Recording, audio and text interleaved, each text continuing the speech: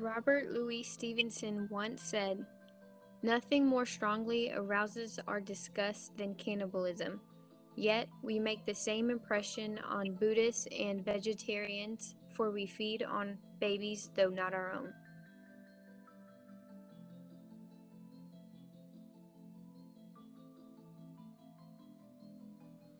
Good day, everyone. It's Barb here on another episode with your hosts, Barb and Shay. What's up, Shay? How's it going?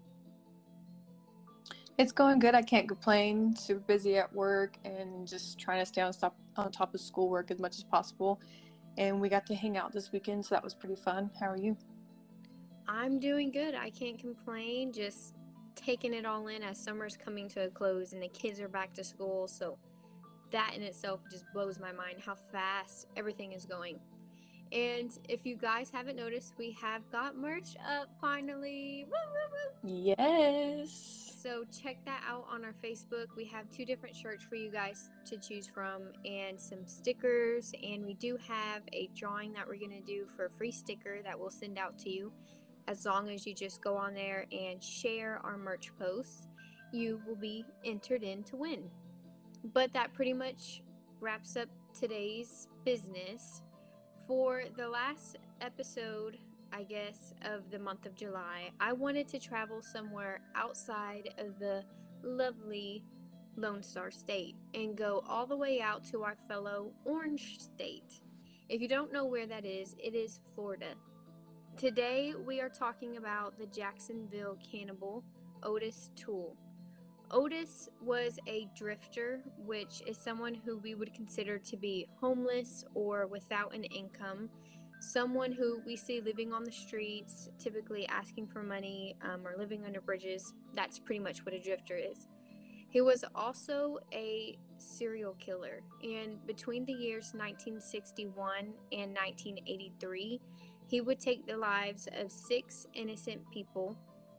But he is also suspected to be behind one other murder, but claims to have killed many, many more.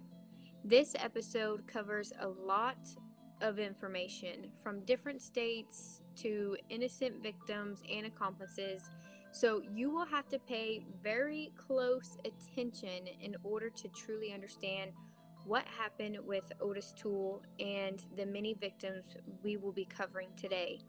I got most of my information from Wikipedia, serialkillercalendar.com, and Murderpedia. Real quick, I want to ask you, have you ever heard of Otis Toole? Yes, I have. I have heard of him on another podcast. He is insane, like insane, but I'm excited to hear how you tell it. Yes, and I won't be able to go into like depth of all the victims that he did take. I'll be kind of not going over them really quickly, but kind of for the sake of all the information that I'm going to try and cover in today's episode. And with that, I want to go ahead and begin with who Otis was. From what I can tell, he was born on March 5th, 1947.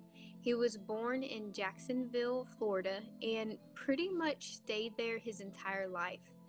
At a young age, his father abandoned him, and he was left with his mother, who was, from what I could tell, really abusive towards Otis.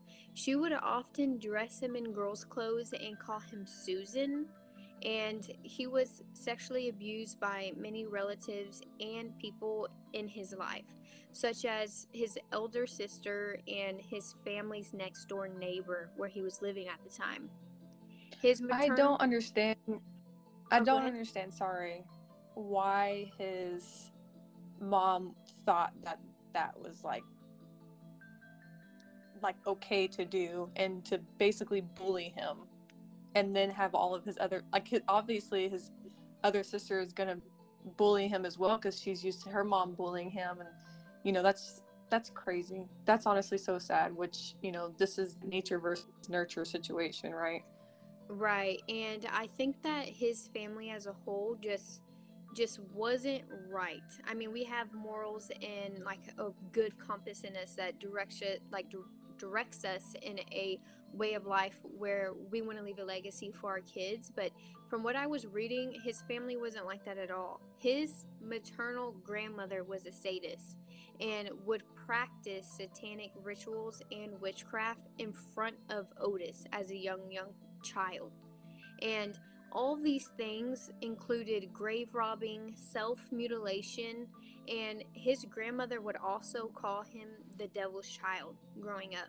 So, which if that's her belief, then that's fine, and if that's their thing, then that's fine. It's okay to believe in what you want to believe, but you shouldn't push that on somebody, right? She shouldn't sit there and like basically force him into something that he doesn't even know if he wants, which is probably what causes him to be satanic towards the future things that he's going to be doing.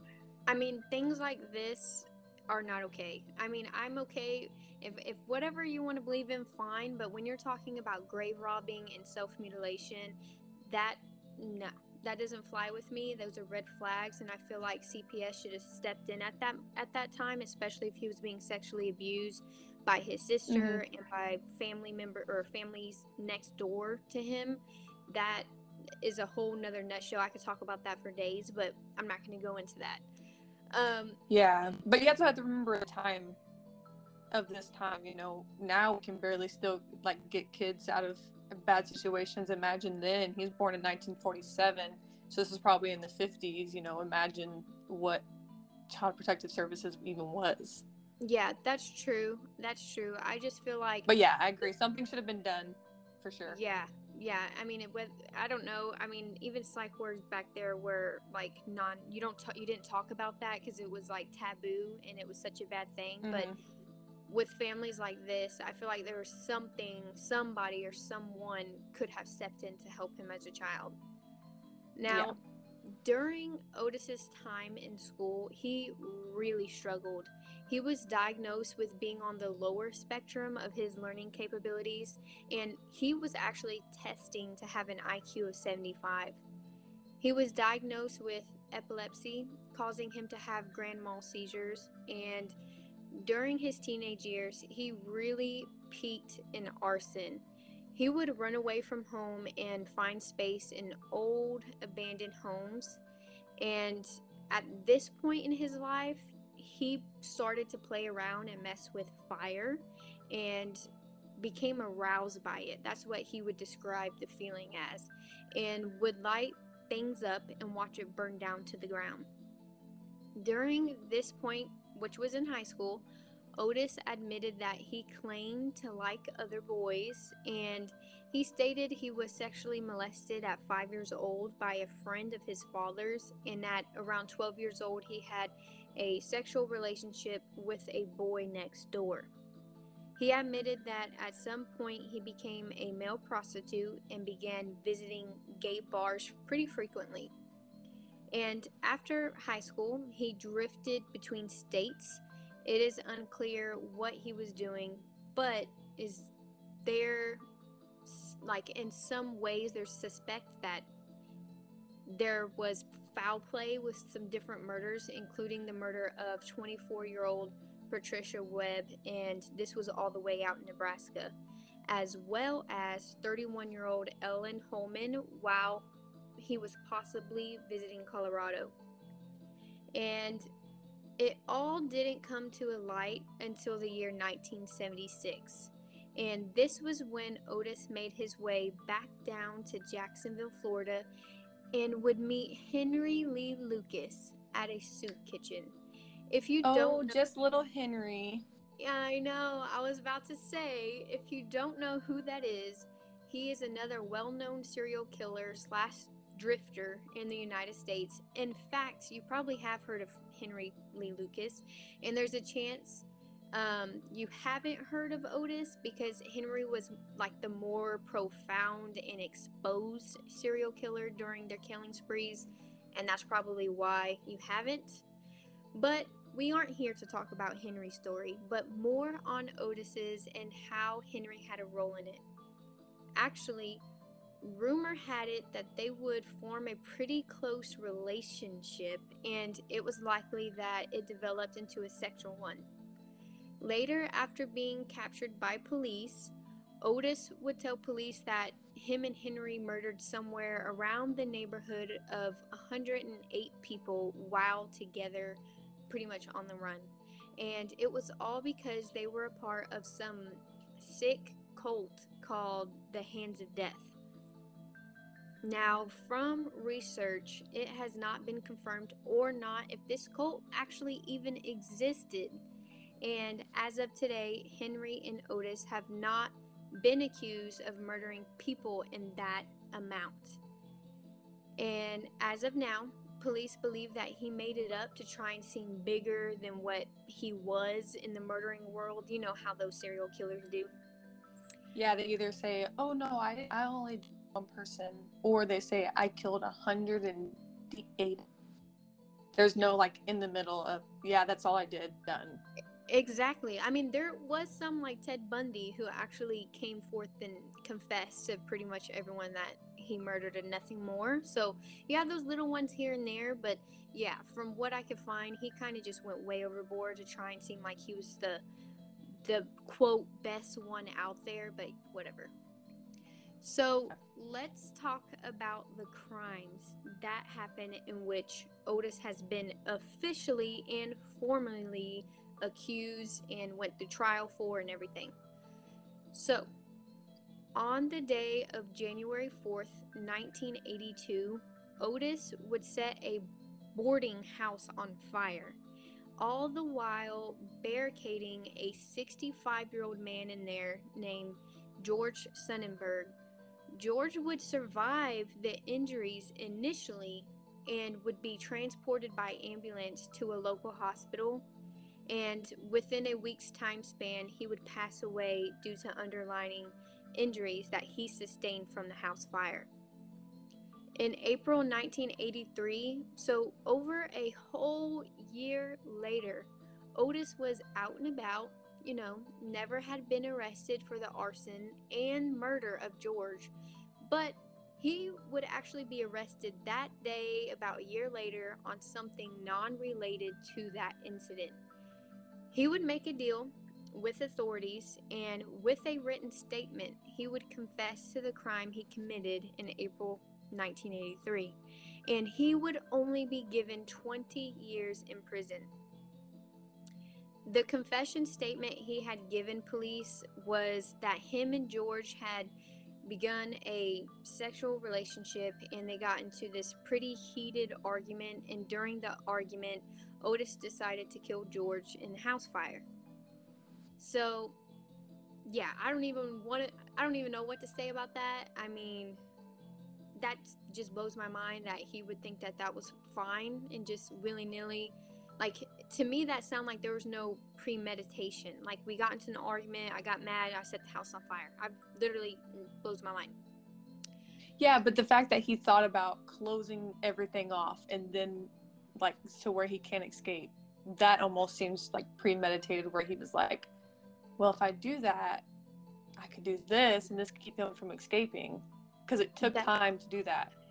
That is true, and I don't really know what barricading meant, whether that was like to like board the windows up or maybe lock him in the room, like one specific room where he couldn't escape that, and then that's how he barricaded him in.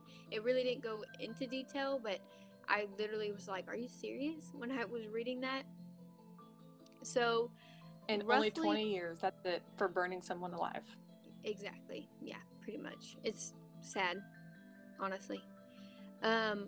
So roughly 2 months later, after that whole arrest and everything, this was in June, and Otis's lover, Henry, was arrested for unlawful possession of a firearm.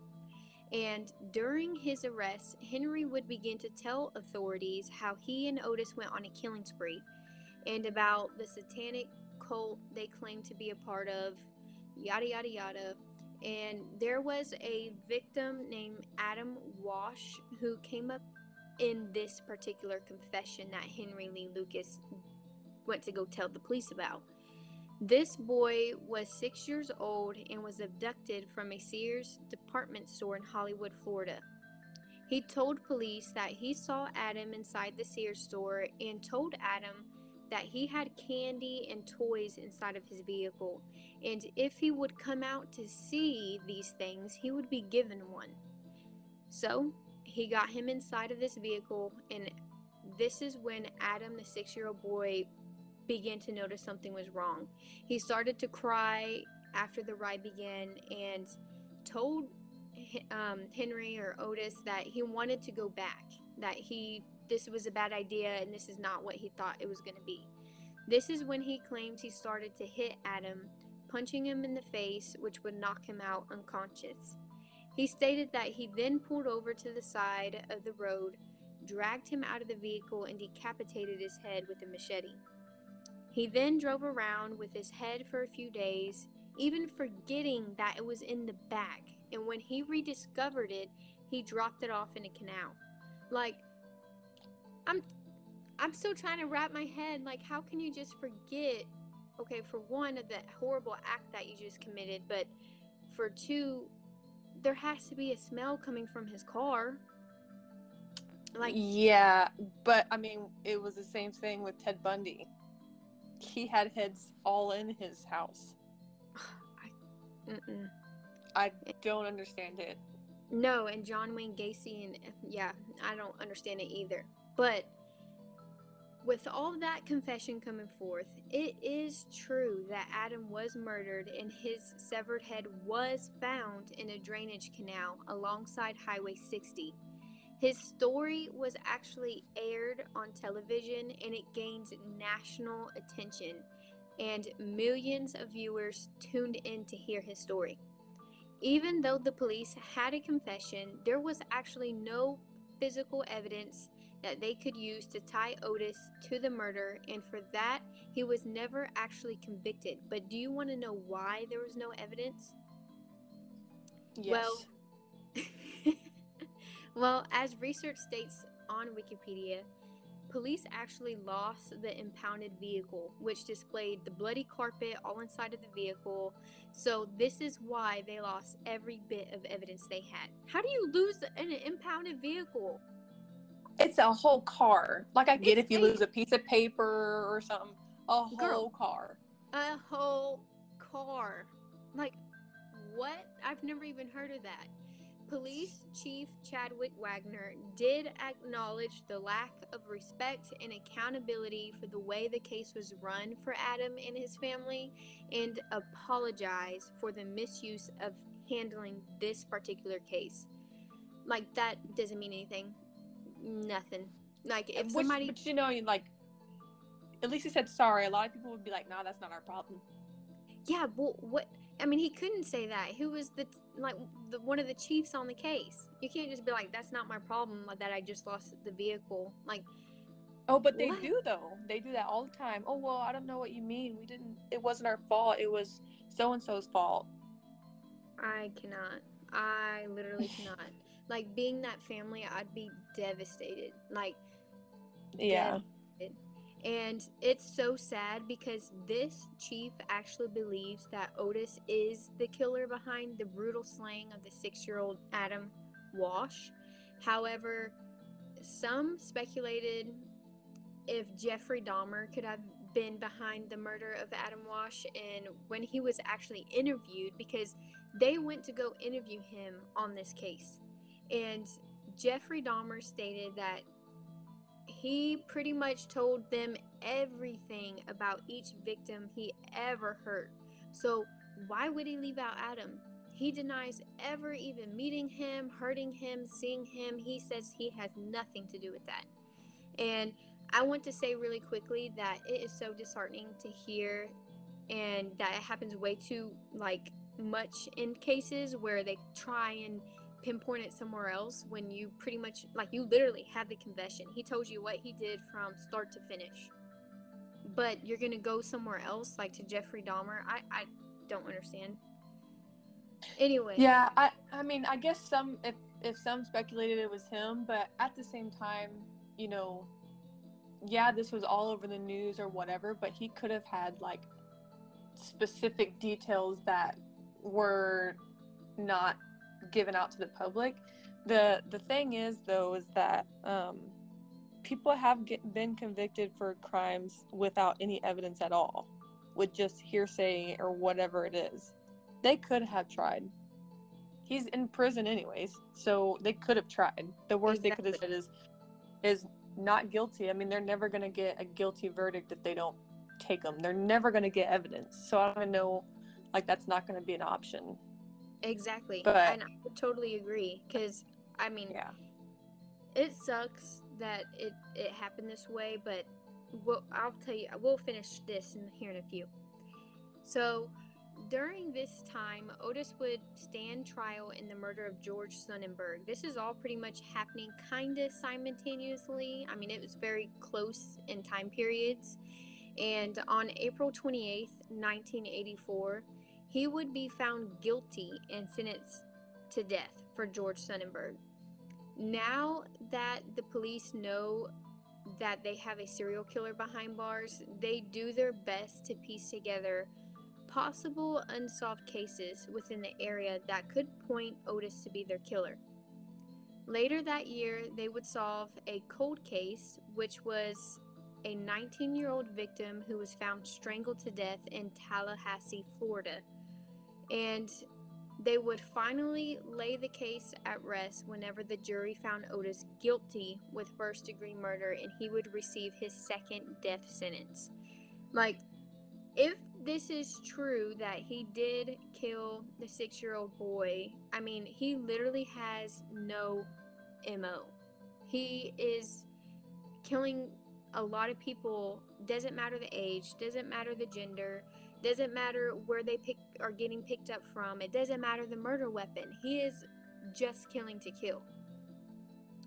During his time incarcerated, Otis came forth and gave a confession contesting that he was behind 4 other unsolved cases, which led him to being convicted and found guilty with 4 more life sentences. This would bring his total charges up to 6, in which he was found guilty in every single one of them. And by the time in the year 2008, police made it known that Otis is the most likely to have killed 6-year-old Adam Walsh, and they stand firmly behind that, but no longer obviously have the evidence to back it up. So Otis has a confirmed 6 murders, a pretty sure 1 murder, and up to 65 plus possible unsolved murder cases. While he was in prison, it was claimed by many people he had paranoid schizophrenia, and while serving his sentence, he was briefly in the cell next to Ted Bundy in Florida's Rayford prison. So we're just out here diagnosing ourselves. That's what we're doing? Well, I don't even think he said that. That was from what I could tell, like, from other prison inmates and, like, guards, and, like, there was something about him that made people believe that he had paranoid schizophrenia. I don't know what that meant. Maybe he talked to himself, or he displayed multiple different personalities or voices that he was hearing. I mean, I'm not 100% sure, but I thought that was interesting to put that in there. Otis told... Yeah, but sorry, before you keep going, I have a question. Did they have evidence against all of these other cases that he was convicted for? I believe so, that yes. You know of?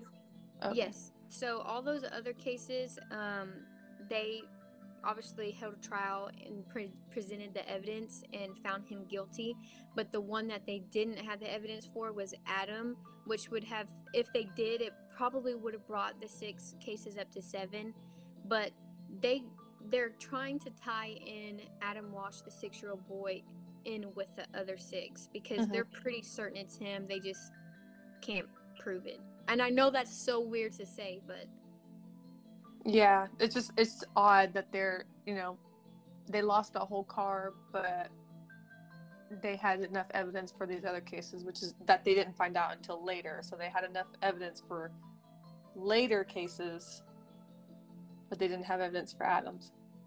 Yep, I know. It's crazy. Interesting.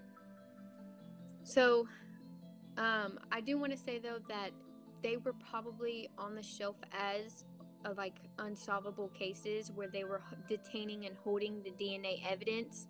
And whenever Otis came forth to tell police officers, like, hey, that was me who committed those crimes, this is what happened, this is who it was, this is where I dumped their bodies or laid them to rest, I guess, and they went and pulled the cases off the shelf to test probably like the DNA or the evidence against Otis, and that was probably a confirmed match. That's my guess. It doesn't come out and Which tell is you fine.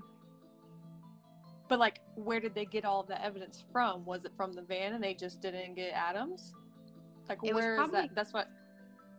Like, I feel like it would probably be on the murder, like the murdered victims themselves. Like, I don't know, because they don't come out and say it, but that's where I would think. Because, yeah, I mean, I would think it would be the victims.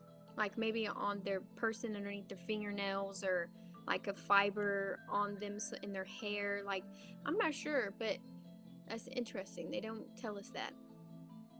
So, with all this being said, Otis Toole would die on September 15th, 1996, in a Florida state prison inside his cell at the age of 46 due cirrhosis, which is also known failure of the liver. And at this time, a niece of Otis's did come forth and say that on his deathbed, he fully admitted to the kidnapping and murder of 6-year-old Adam Walsh. He was buried in the prison cemetery because no one would end up coming to claim his body. Now, I'm not too sure where the cannibalism falls into play, but all over the internet, in almost every article or story, all it says and talks about is Otis being the, quote, Jacksonville cannibal. But I could not find any evidence projecting that he was, because there was nothing out there saying that he, kept the body and ate it or boiled it or anything. It, like, doesn't that blow your mind? Like, even if you look it up that's right weird. now, there's nothing. And I literally searched and searched and searched trying to find something. And that right there, along with what happened with those other 4 solved cases, with the evidence that we just talked about, there's probably so much being withheld from the public with Otis Toole. Yeah. So there are many books, TV series, and movies you can watch that cover his story. And I did not look into those, but feel free if the cases intrigue you. And to this day, it is unclear how many lives Otis and Henry claimed across the states, and who all else could be uncovered. I am glad there has been justice for the victims so far, and we will see what else the police task force may uncover in the future. But that basically wraps up today's episode. What did you think, Shay? I think that was a great cover of it. I'm really intrigued by the evidence situation and why they have some and not the other. I'm also intrigued about the cannibal thing, because why would you dub somebody cannibal and then they don't have any evidence of him? If they're going to take that as a confession of him eating humans, then why wouldn't they take the other confession? I don't know. It's weird. It's just crazy to hear about all these cases where people are wrongfully convicted because of he said, she said, and of confessions and all that, but yet they can't take a serial killer who said he did it and will say he did it. It doesn't make any sense to me.